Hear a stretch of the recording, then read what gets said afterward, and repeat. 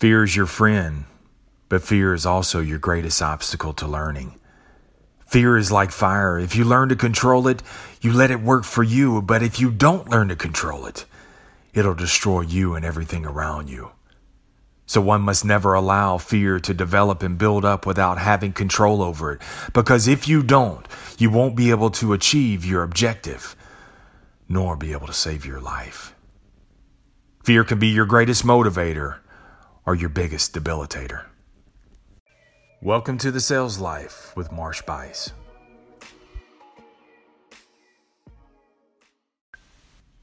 So we ended last week's Sales Lab, episode number 286, talking about failure. And boy, do we know failure so very well. And I want to kick off this week's episodes with the other F. Let's talk about fear. And we know that shit too. All of us have fears, dude. Tell me one thing that you fear right now. Bet it didn't take you long. Nothing but a nanosecond to drum that fear up. Most wouldn't think that boxer Mike Tyson as being a fearful guy, but he is, always has been. From a young age, he was beat up and pushed around. He was abused by his mom. And at the age of 13, that's when Tyson went on to meet the man that set him on course to be the youngest heavyweight champion in the world. Tyson met Cus D'Amato. And Cus could see that Mike was so fearful.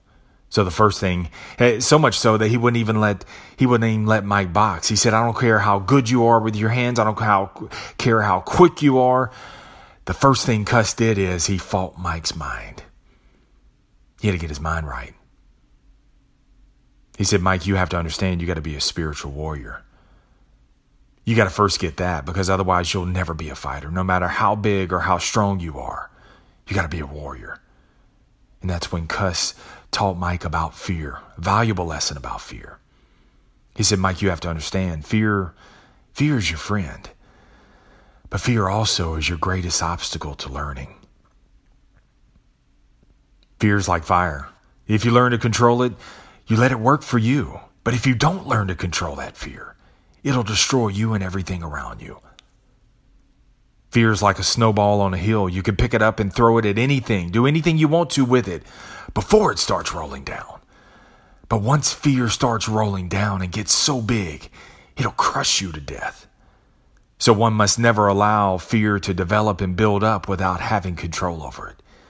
Because if you don't, you won't be able to achieve your objective, nor save your own life. Fear can be your greatest motivator, dude. Or fear can be your greatest debilitator.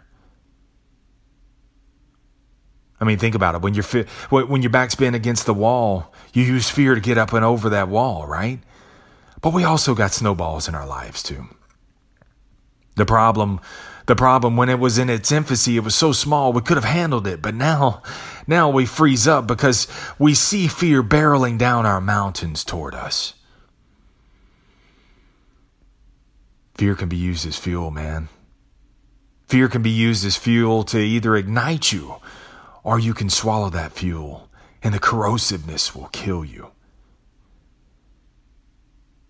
I remember years ago, man, I was on vacation with my family. I was in a hotel room.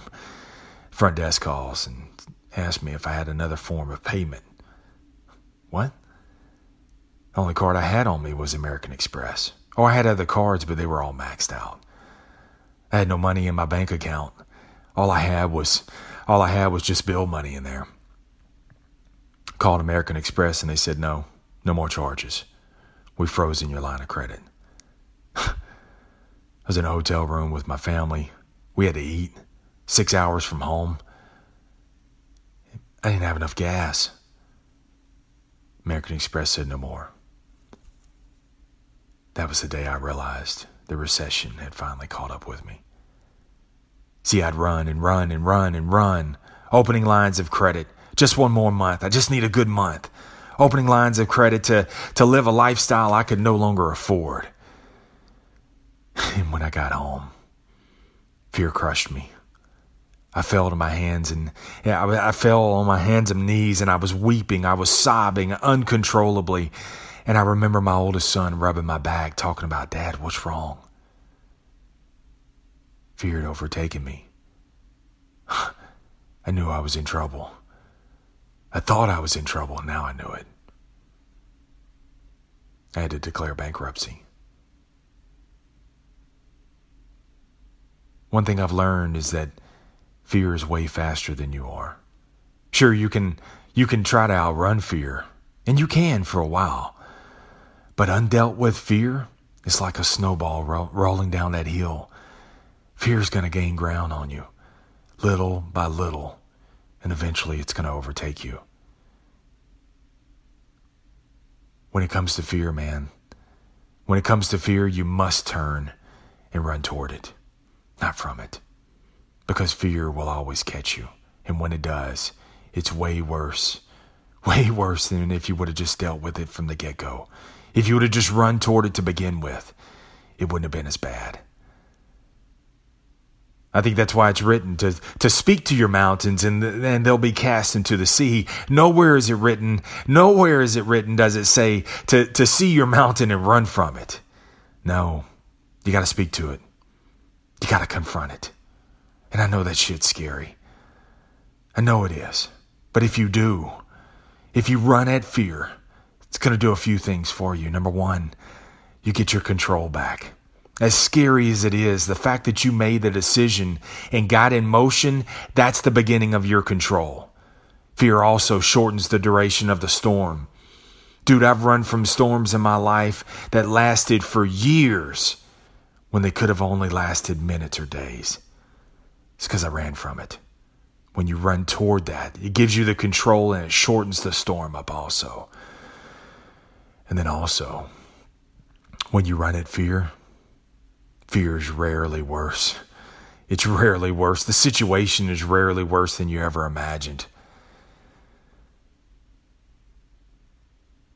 And if you run at it when it's small, if you see the initial spark of fear, if you just go ahead and take a run at it, you can better control it. I know there's uncertainty. I know there's embarrassment. I know there's failure within that fear. But then there's also control. There's also power. And there's freedom on the other side of that fear. Your greatest obstacle, the greatest obstacle to your potential is that fear.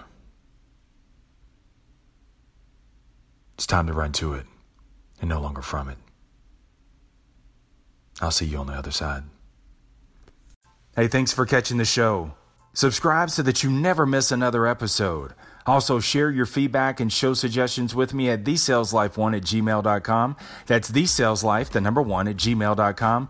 And share the episode with others. And I'd really love you long time if you'd rate and leave a quick review of the show. This will help get the word out.